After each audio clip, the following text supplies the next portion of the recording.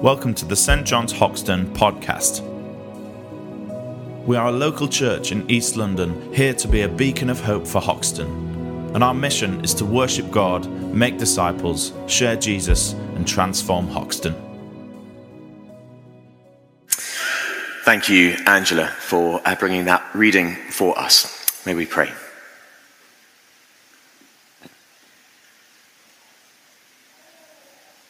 Father, we ask that by your Spirit, you would plant these words of Scripture in our hearts like a seed in good soil. That your word would grow in us and bring forth from us good fruit for the sake of Jesus and for your kingdom.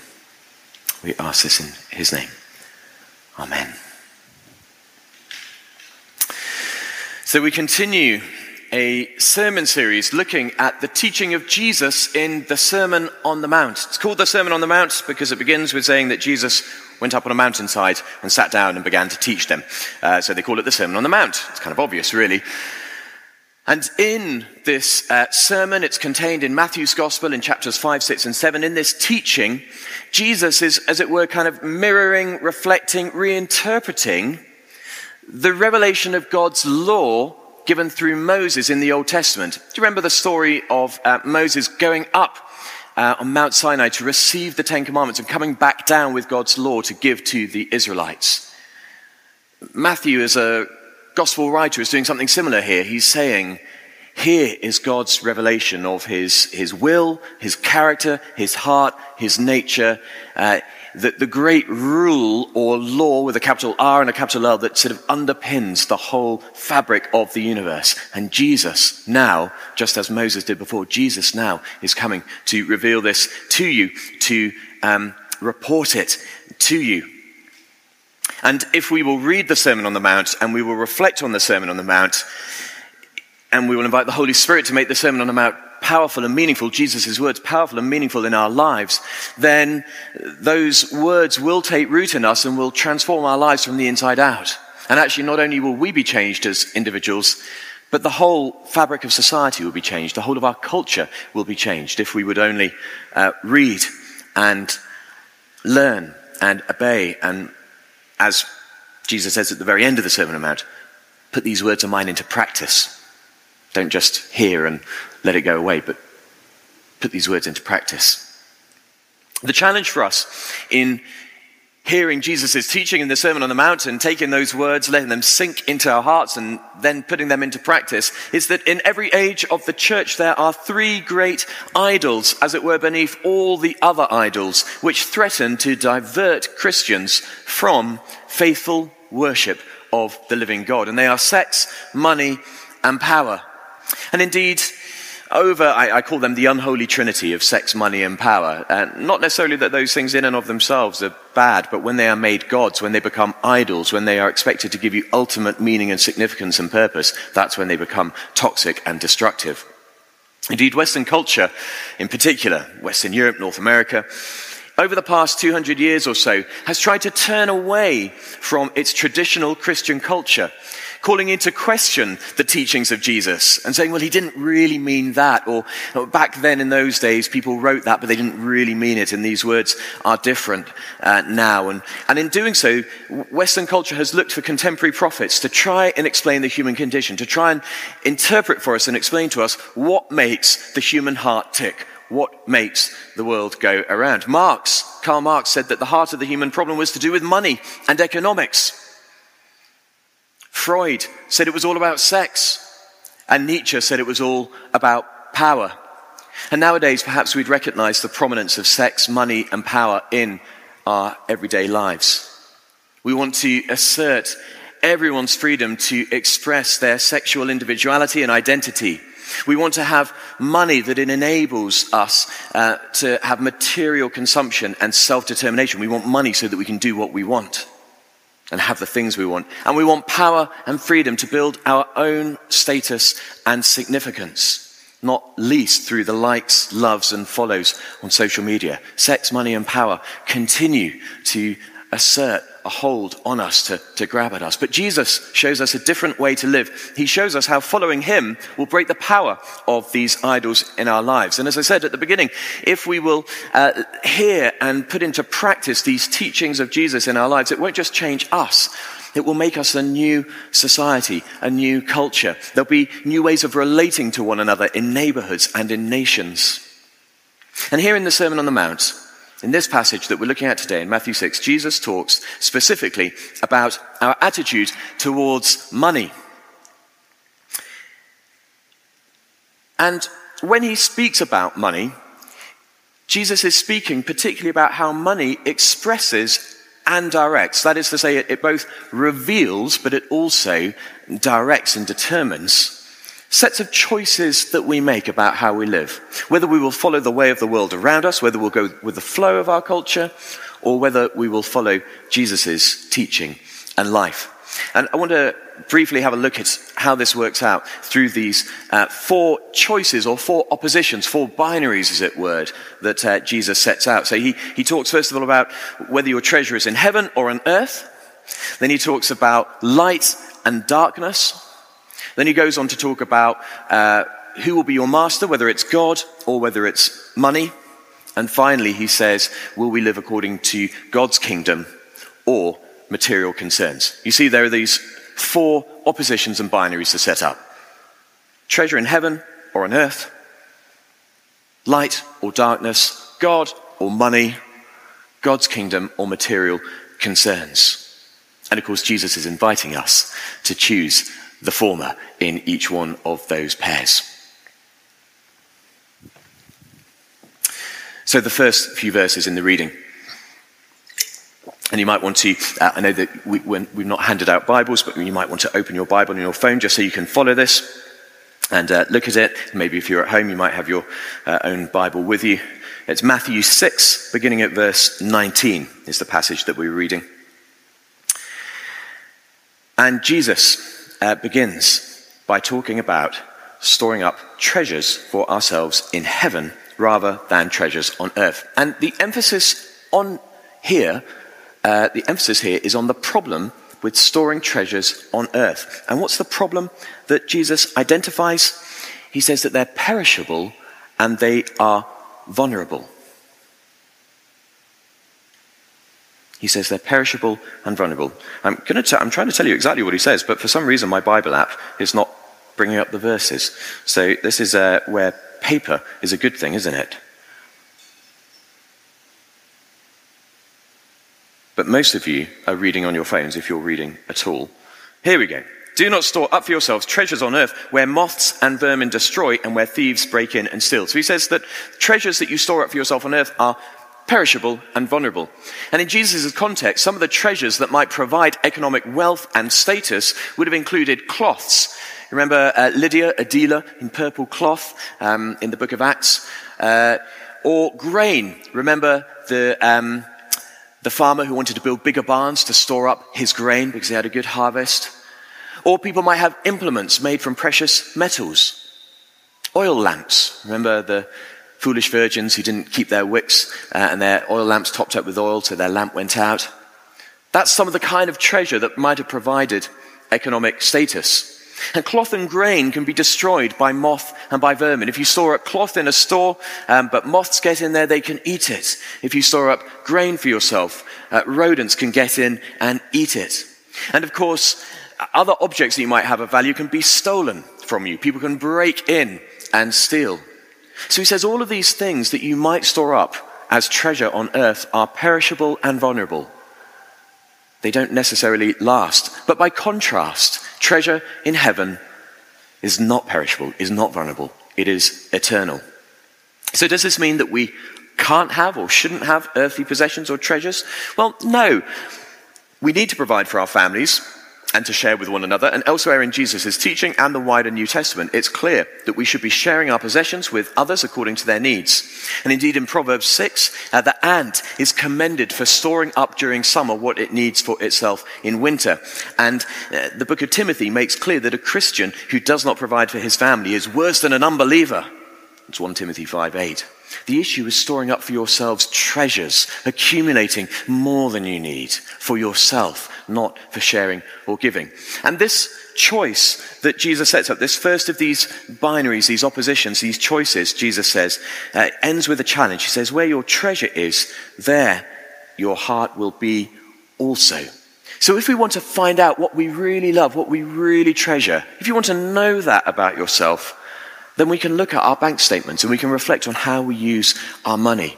We can look at our homes and see whether we've fallen into always acquiring more material treasures in terms of valuable possessions. We can ask how we would feel if we lost one of these. We can look at ourselves and say, am I willing to lend and share my possessions with others, even if it gets damaged or doesn't get returned? It's a good way of finding out what you really treasure in life. So the first opposition is treasure in heaven or treasure on earth. And Jesus says, choose treasure in heaven, store up treasure in heaven. The next set of choices that Jesus offers is about light and about darkness. And this section seems to be a bit strange in the context of this passage, because we've got this section about treasure in heaven and treasure on earth, and he's going to go on to say you can't serve both God and money. So what's this stuff about eyes, lamps, light and darkness? What does it have to do with money? Well, there's a couple of ideas that scholars have offered over the years. One idea is that the eyes of our bodies are a little like car headlights or a spotlight. They reveal the direction in which we are traveling. And if they're faulty, we cannot see the way ahead and we stumble in darkness instead.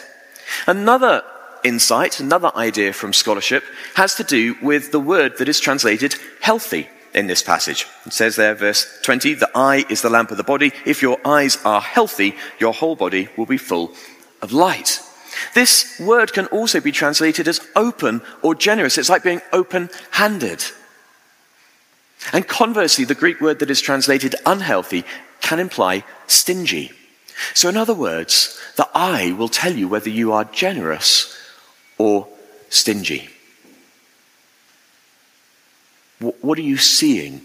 How do you value things? Do you value things with a mindset and a worldview of generosity or of stinginess? So this passage about eyes and lamps and light and darkness is about money. But why is this idea of blindness linked to money? Well, money does have power to blind us to its power. In that sense, money as an idol, when I talk about that great unholy trinity of sex, money and power, of all the sins and all the idols that beset us, money is the one that can trick us into thinking it's not a problem for us. It can blind us to its power. Because most sin, most of the things we do which we know are against God's teaching and against Jesus' way of life and against the way, the culture of God's kingdom, most sins, you know when you're doing it. You know when you're lying. You know when you're lusting. You know when you're blowing up and getting angry with somebody. There's a bunch of the sins. We know that we're doing it. You know, like if it's adultery, it's not like, oh, you're not my wife. You know. Yeah? You know. But you don't know if you're greedy, actually. That's the thing about money. It has power to blind us. Because money wants to tell you that you're normal. And it always makes you compare yourself with those who appear to have more, making you, by comparison, appear more humble. Well, I've got a very simple lifestyle because I'm not like them over there. One of the ways that money controls our everyday lives is by blinding us to its influence. It has these subtle ways to make you believe that you just need this new subscription, this extra thing, this kind of holiday or experience to keep up with others. I'm not being flashy or affluent. I'm not greedy. I'm not into material stuff. I'm just normal. I just want to keep up with everyone else. It affects our lifestyle choices, and you're blind to it. Because we live in a culture where every product that you choose, you've got a choice, haven't you? You go to the shop and there's like a more expensive version, a better version, and a less high quality version, a worse version. And you know what you can afford and you choose what you can afford accordingly. But then maybe you come into a bit more money, you get a raise at work, or you've managed to pay down your credit card and there's a little more cash in the bank this month. And now when you make the choice, well, I'll get the better one, I'll get the more expensive one. And so life becomes a series of continual upgrades and promotions. and sort of increasing. And actually lots of people then in our society end up living their lives kind of maxed out and always right at the limit and the threshold with no margin, no spare. We're caught in this upward cycle of choices and we don't even realize that it's happening to us. I've got my basic Netflix subscription, $5.99 a month, $6.99 a month, whatever, but actually it'd be helpful for my family to have it. I'll just get the next one up. I'll pay next day. I can afford next day delivery. I'll get next day delivery. So we get caught into these ongoing upgrades into more material consumption, spending more money. So the point is that actually we can be blind to the power of money in our lives in small, subtle ways. And so this thing about eyes, lamps, light and darkness is all about money and its power in our lives. And Jesus is saying is that if we're generous with our money, our whole body will be healthy. Actually, we might say as a church, if we're generous with our money as a church, then the whole of our church will be healthy. But if we're stingy, then our body will wither and stumble and perish in darkness. So this passage about eyes and lamps and light and darkness nestled between treasure in heaven or on earth, or serving God or money as one of the two masters, is still about money and its power. And generosity, which is what this section is encouraging us to, generosity is in the nature of God. God is generous. It's just who he is. And if we're becoming more like Jesus, following him, then we will also become more generous. That's one of the things we'll find. Maybe you know people in your own lives who are, mature Christians, elderly, maybe a grandparent, something, who's just, as they've become deeper and deeper in faith, and you see them and they are so holy and they're so impressive and they're so lovely and warm. And actually generosity is almost always a characteristic of those who are growing in their faith and becoming more like Jesus. And if we're not becoming more generous, and less caught up in this cycle of spending more money, upgrading, then we're probably not becoming more like Jesus. So it's a great question to go and ask yourself. How generous are you with your money? How much do you care about the money you have? How caught up are you in this cycle? So treasure in heaven or treasure on earth? Walking in light with healthy, generous, open eyes, or stumbling in darkness? Serving God or serving money? Here Jesus sets up a binary opposition and draws upon the idea of being like a slave or a servant to a master. And he says that money will act as a master in your life, and that it sets itself up as a master that opposes God. Now, I don't think Jesus is trying to make a persuasive argument here. I don't think Jesus is saying, for me, like it's God or money, but for you, if you can do both, that's fine. I don't think he's a relativist. I don't think he's caught up in kind of religious pluralism or cultural relativism here. I think he's revealing a profound reality about the nature of the world. And we will have to choose, do we accept what Jesus reveals and teaches, or do we say, no, Jesus, I disagree. I know better, thanks. We have to choose, is this spiritual reality, this material reality that he's revealing, something we will accept and receive and align ourselves with, or are we going to stand in judgment and say, no, you got that one wrong?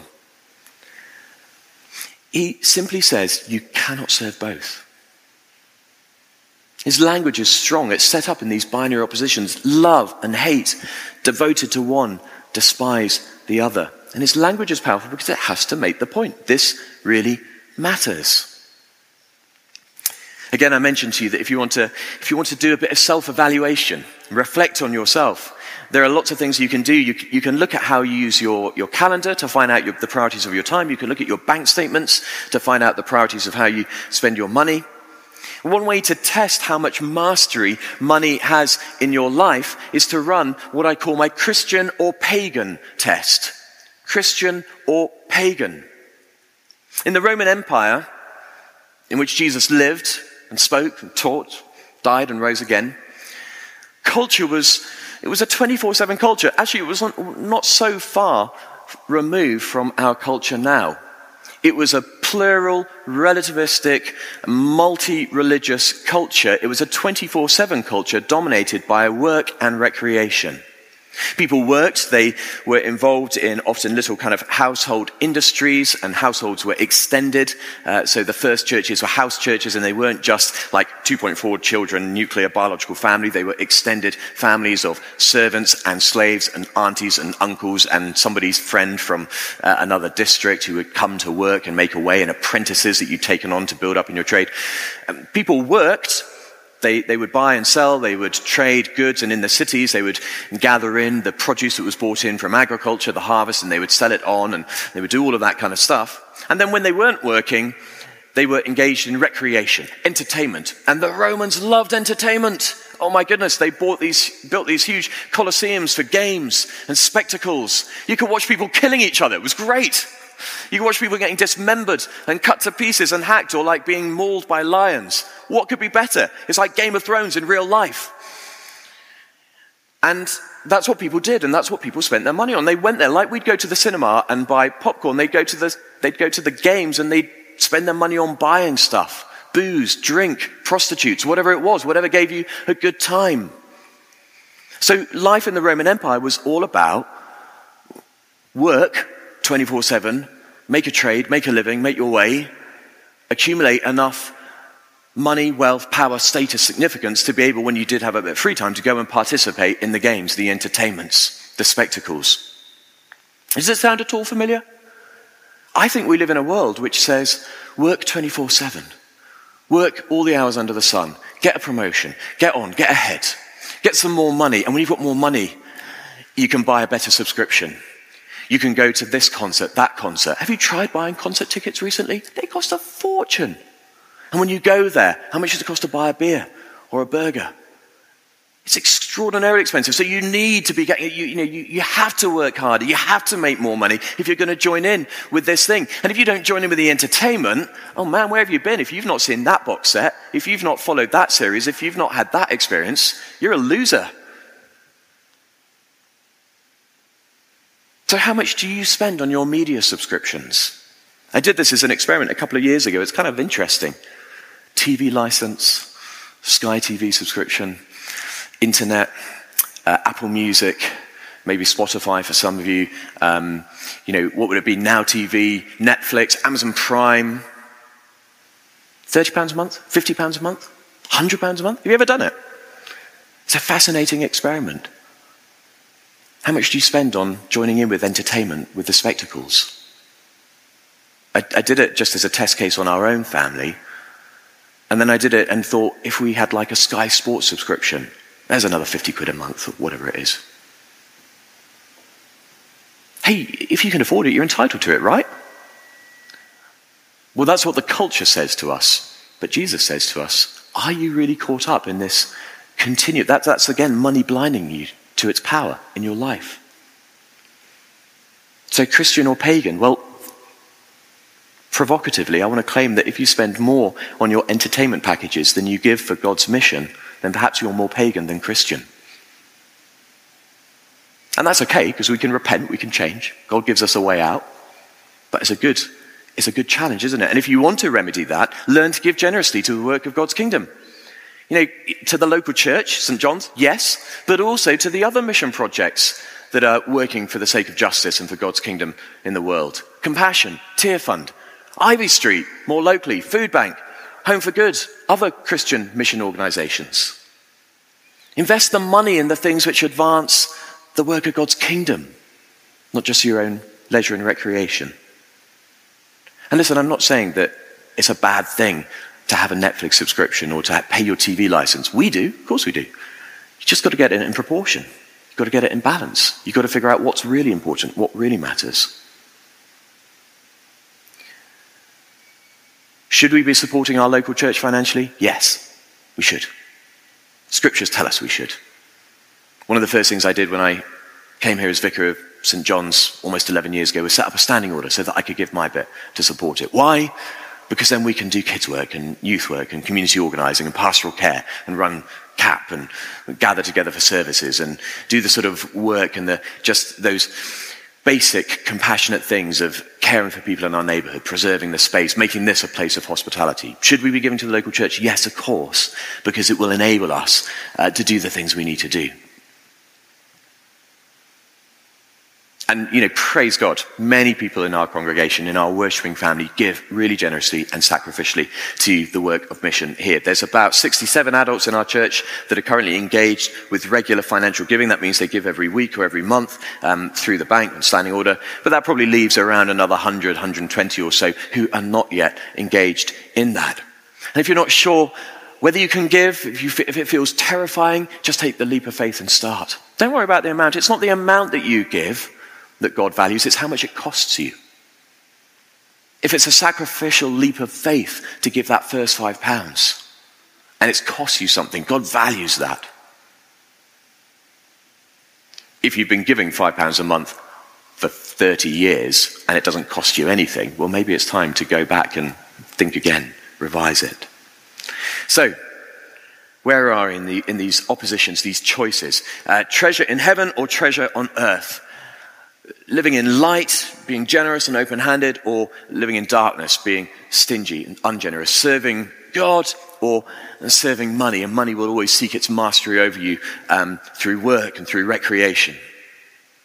And then choosing God's kingdom or following our material concerns. The final set of choices occurs in a longer section. I won't spend so much time on this, but it's still all about money. But now it's not just about what money can buy you. It's now not just about the significance or the hopes you might have for your money. It's now Jesus is talking about the things that people fear around money. He's talking about your fear and your anxiety.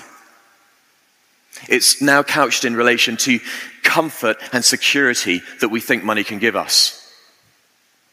So Jesus speaks about the material concerns that we all have. What am I going to eat? What am I going to drink? What am I going to wear? How am I going to make sure I've paid my bills?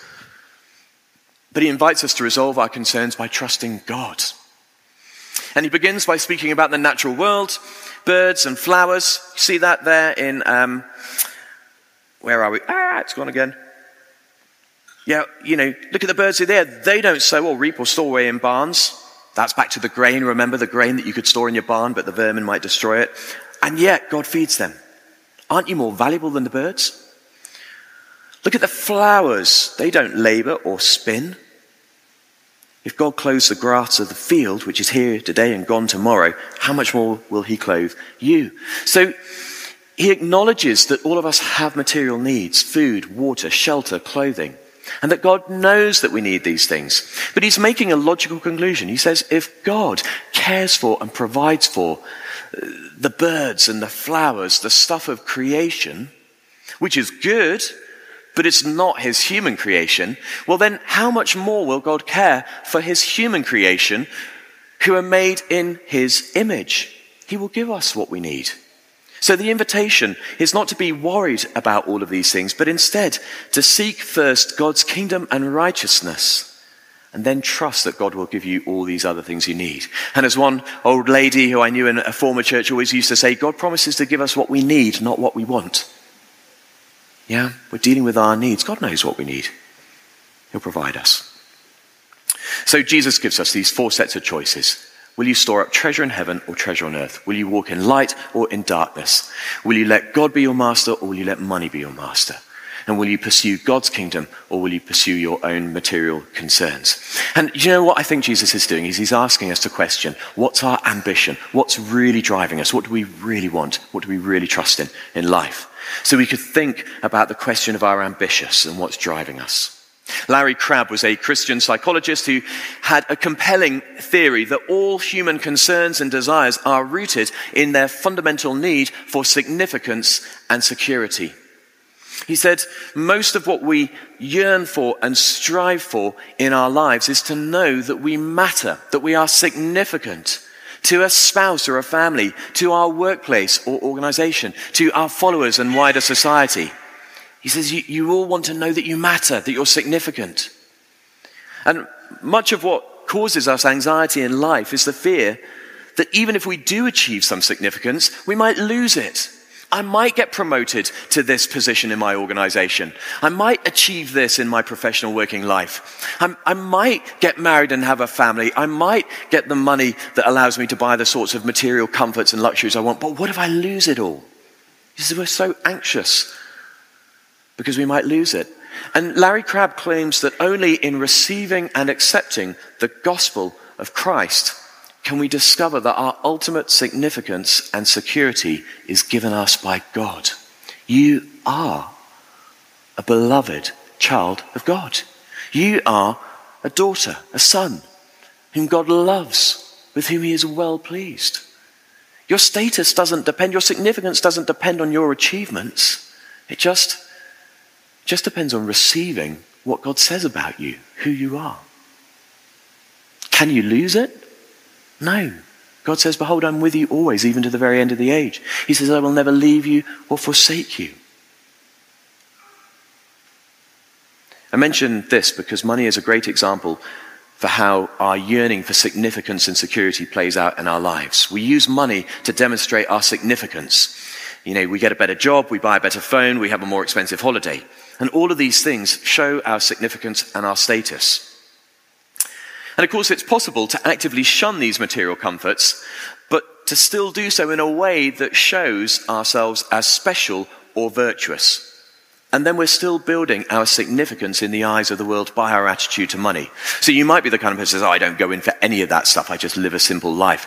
But if you do that because you're expecting praise and significance and your status to come from it, it's still money that's at the root of it.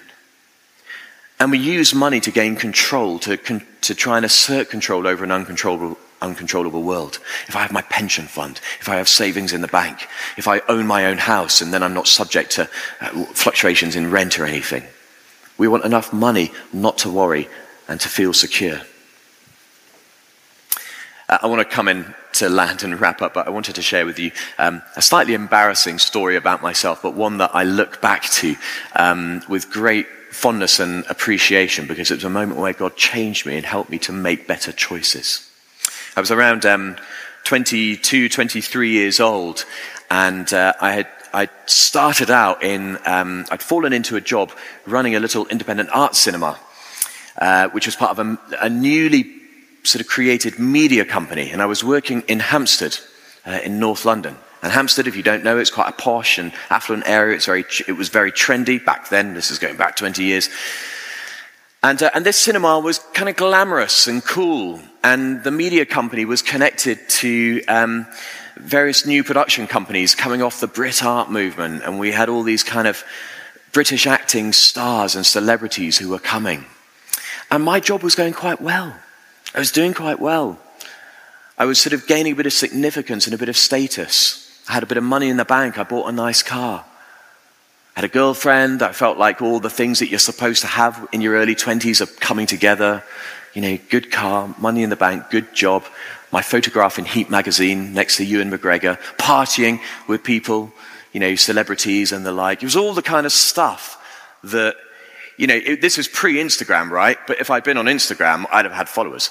I felt like it was all going well. And so here's the embarrassing bit. I remember standing in my flat at age 22, 23, and brushing my teeth. I don't know you do this. You brush your teeth and you spend a couple of minutes brushing your teeth and you're looking in the mirror. You probably never do this. This is probably just me and maybe John. And you look at yourself and you think, yeah, you're doing all right. You're looking okay. Hair's looking good. And I'm thinking to myself, and I've got, life's going well at the moment. I'm still brushing. Got a good car. Got some money in the bank, girlfriend, got a good job, I'm hanging out with celebrities, everything's going the way it should, really.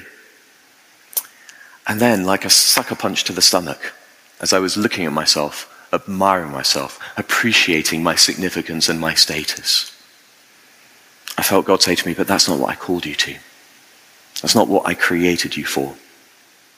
And I knew that deep within. It wasn't my vocation to earn money, get status, do all that stuff. That wasn't what I'd been called to. I'd been called to serve in the church, to be a minister of the gospel.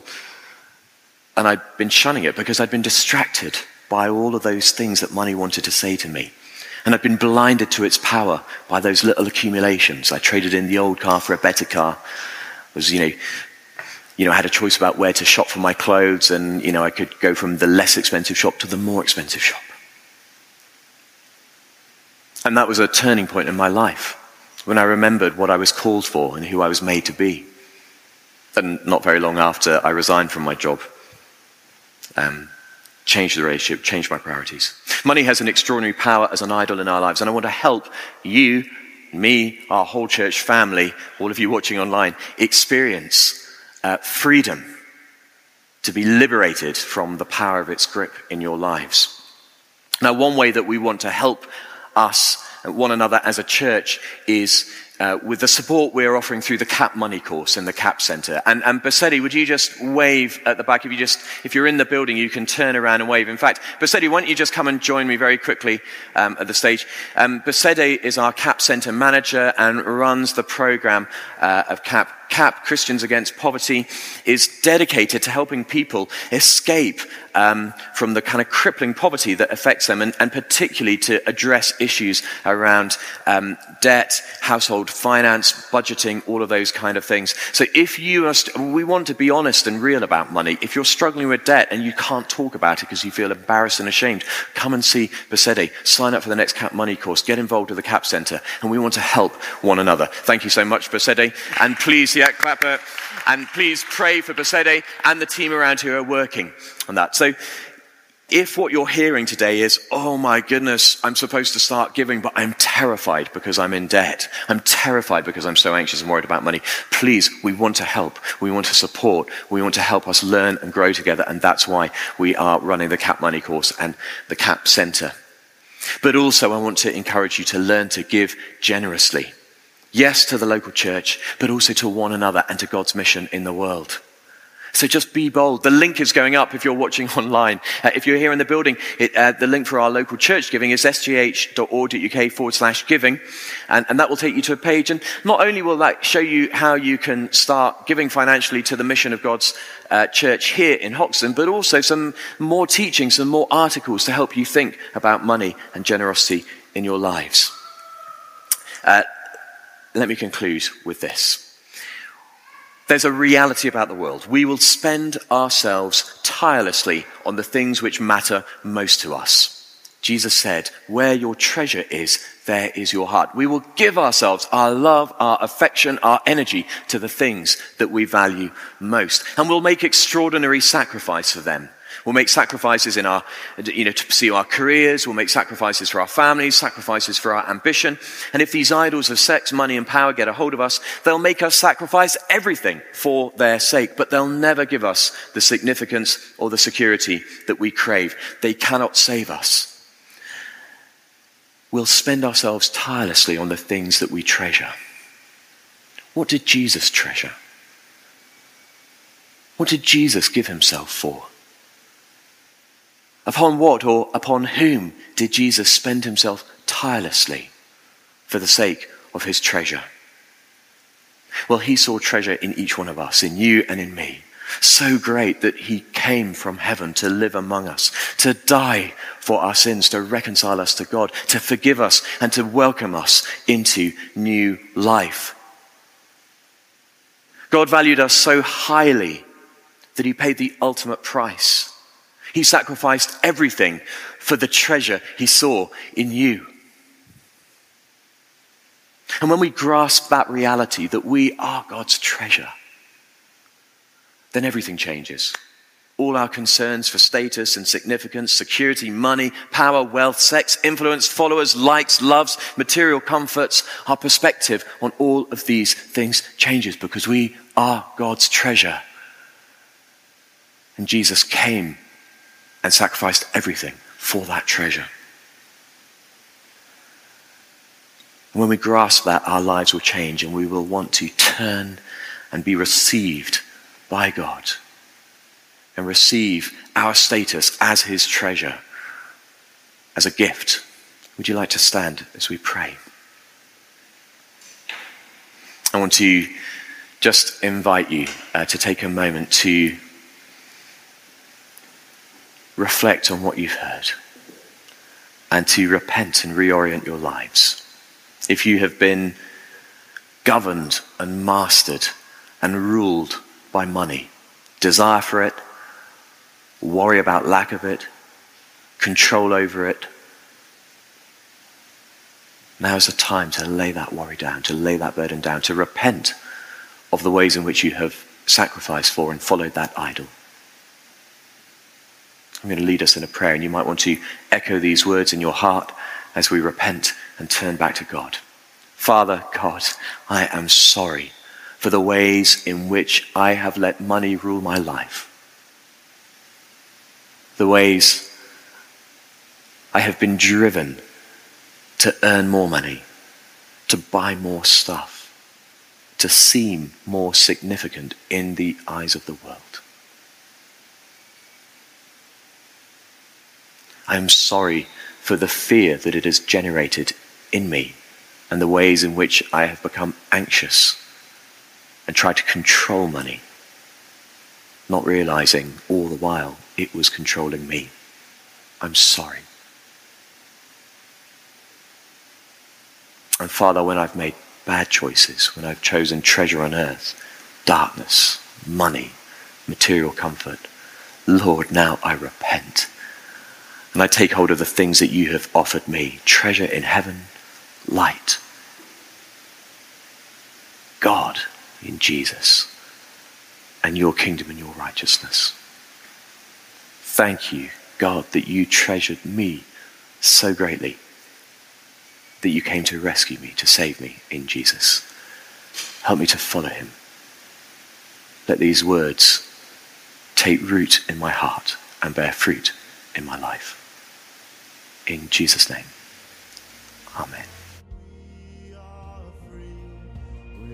Thanks for listening to the St. John's Hoxton podcast. New talks will be uploaded every week from all of our services, and do check out our website stjohnshoxton.org.uk for more information.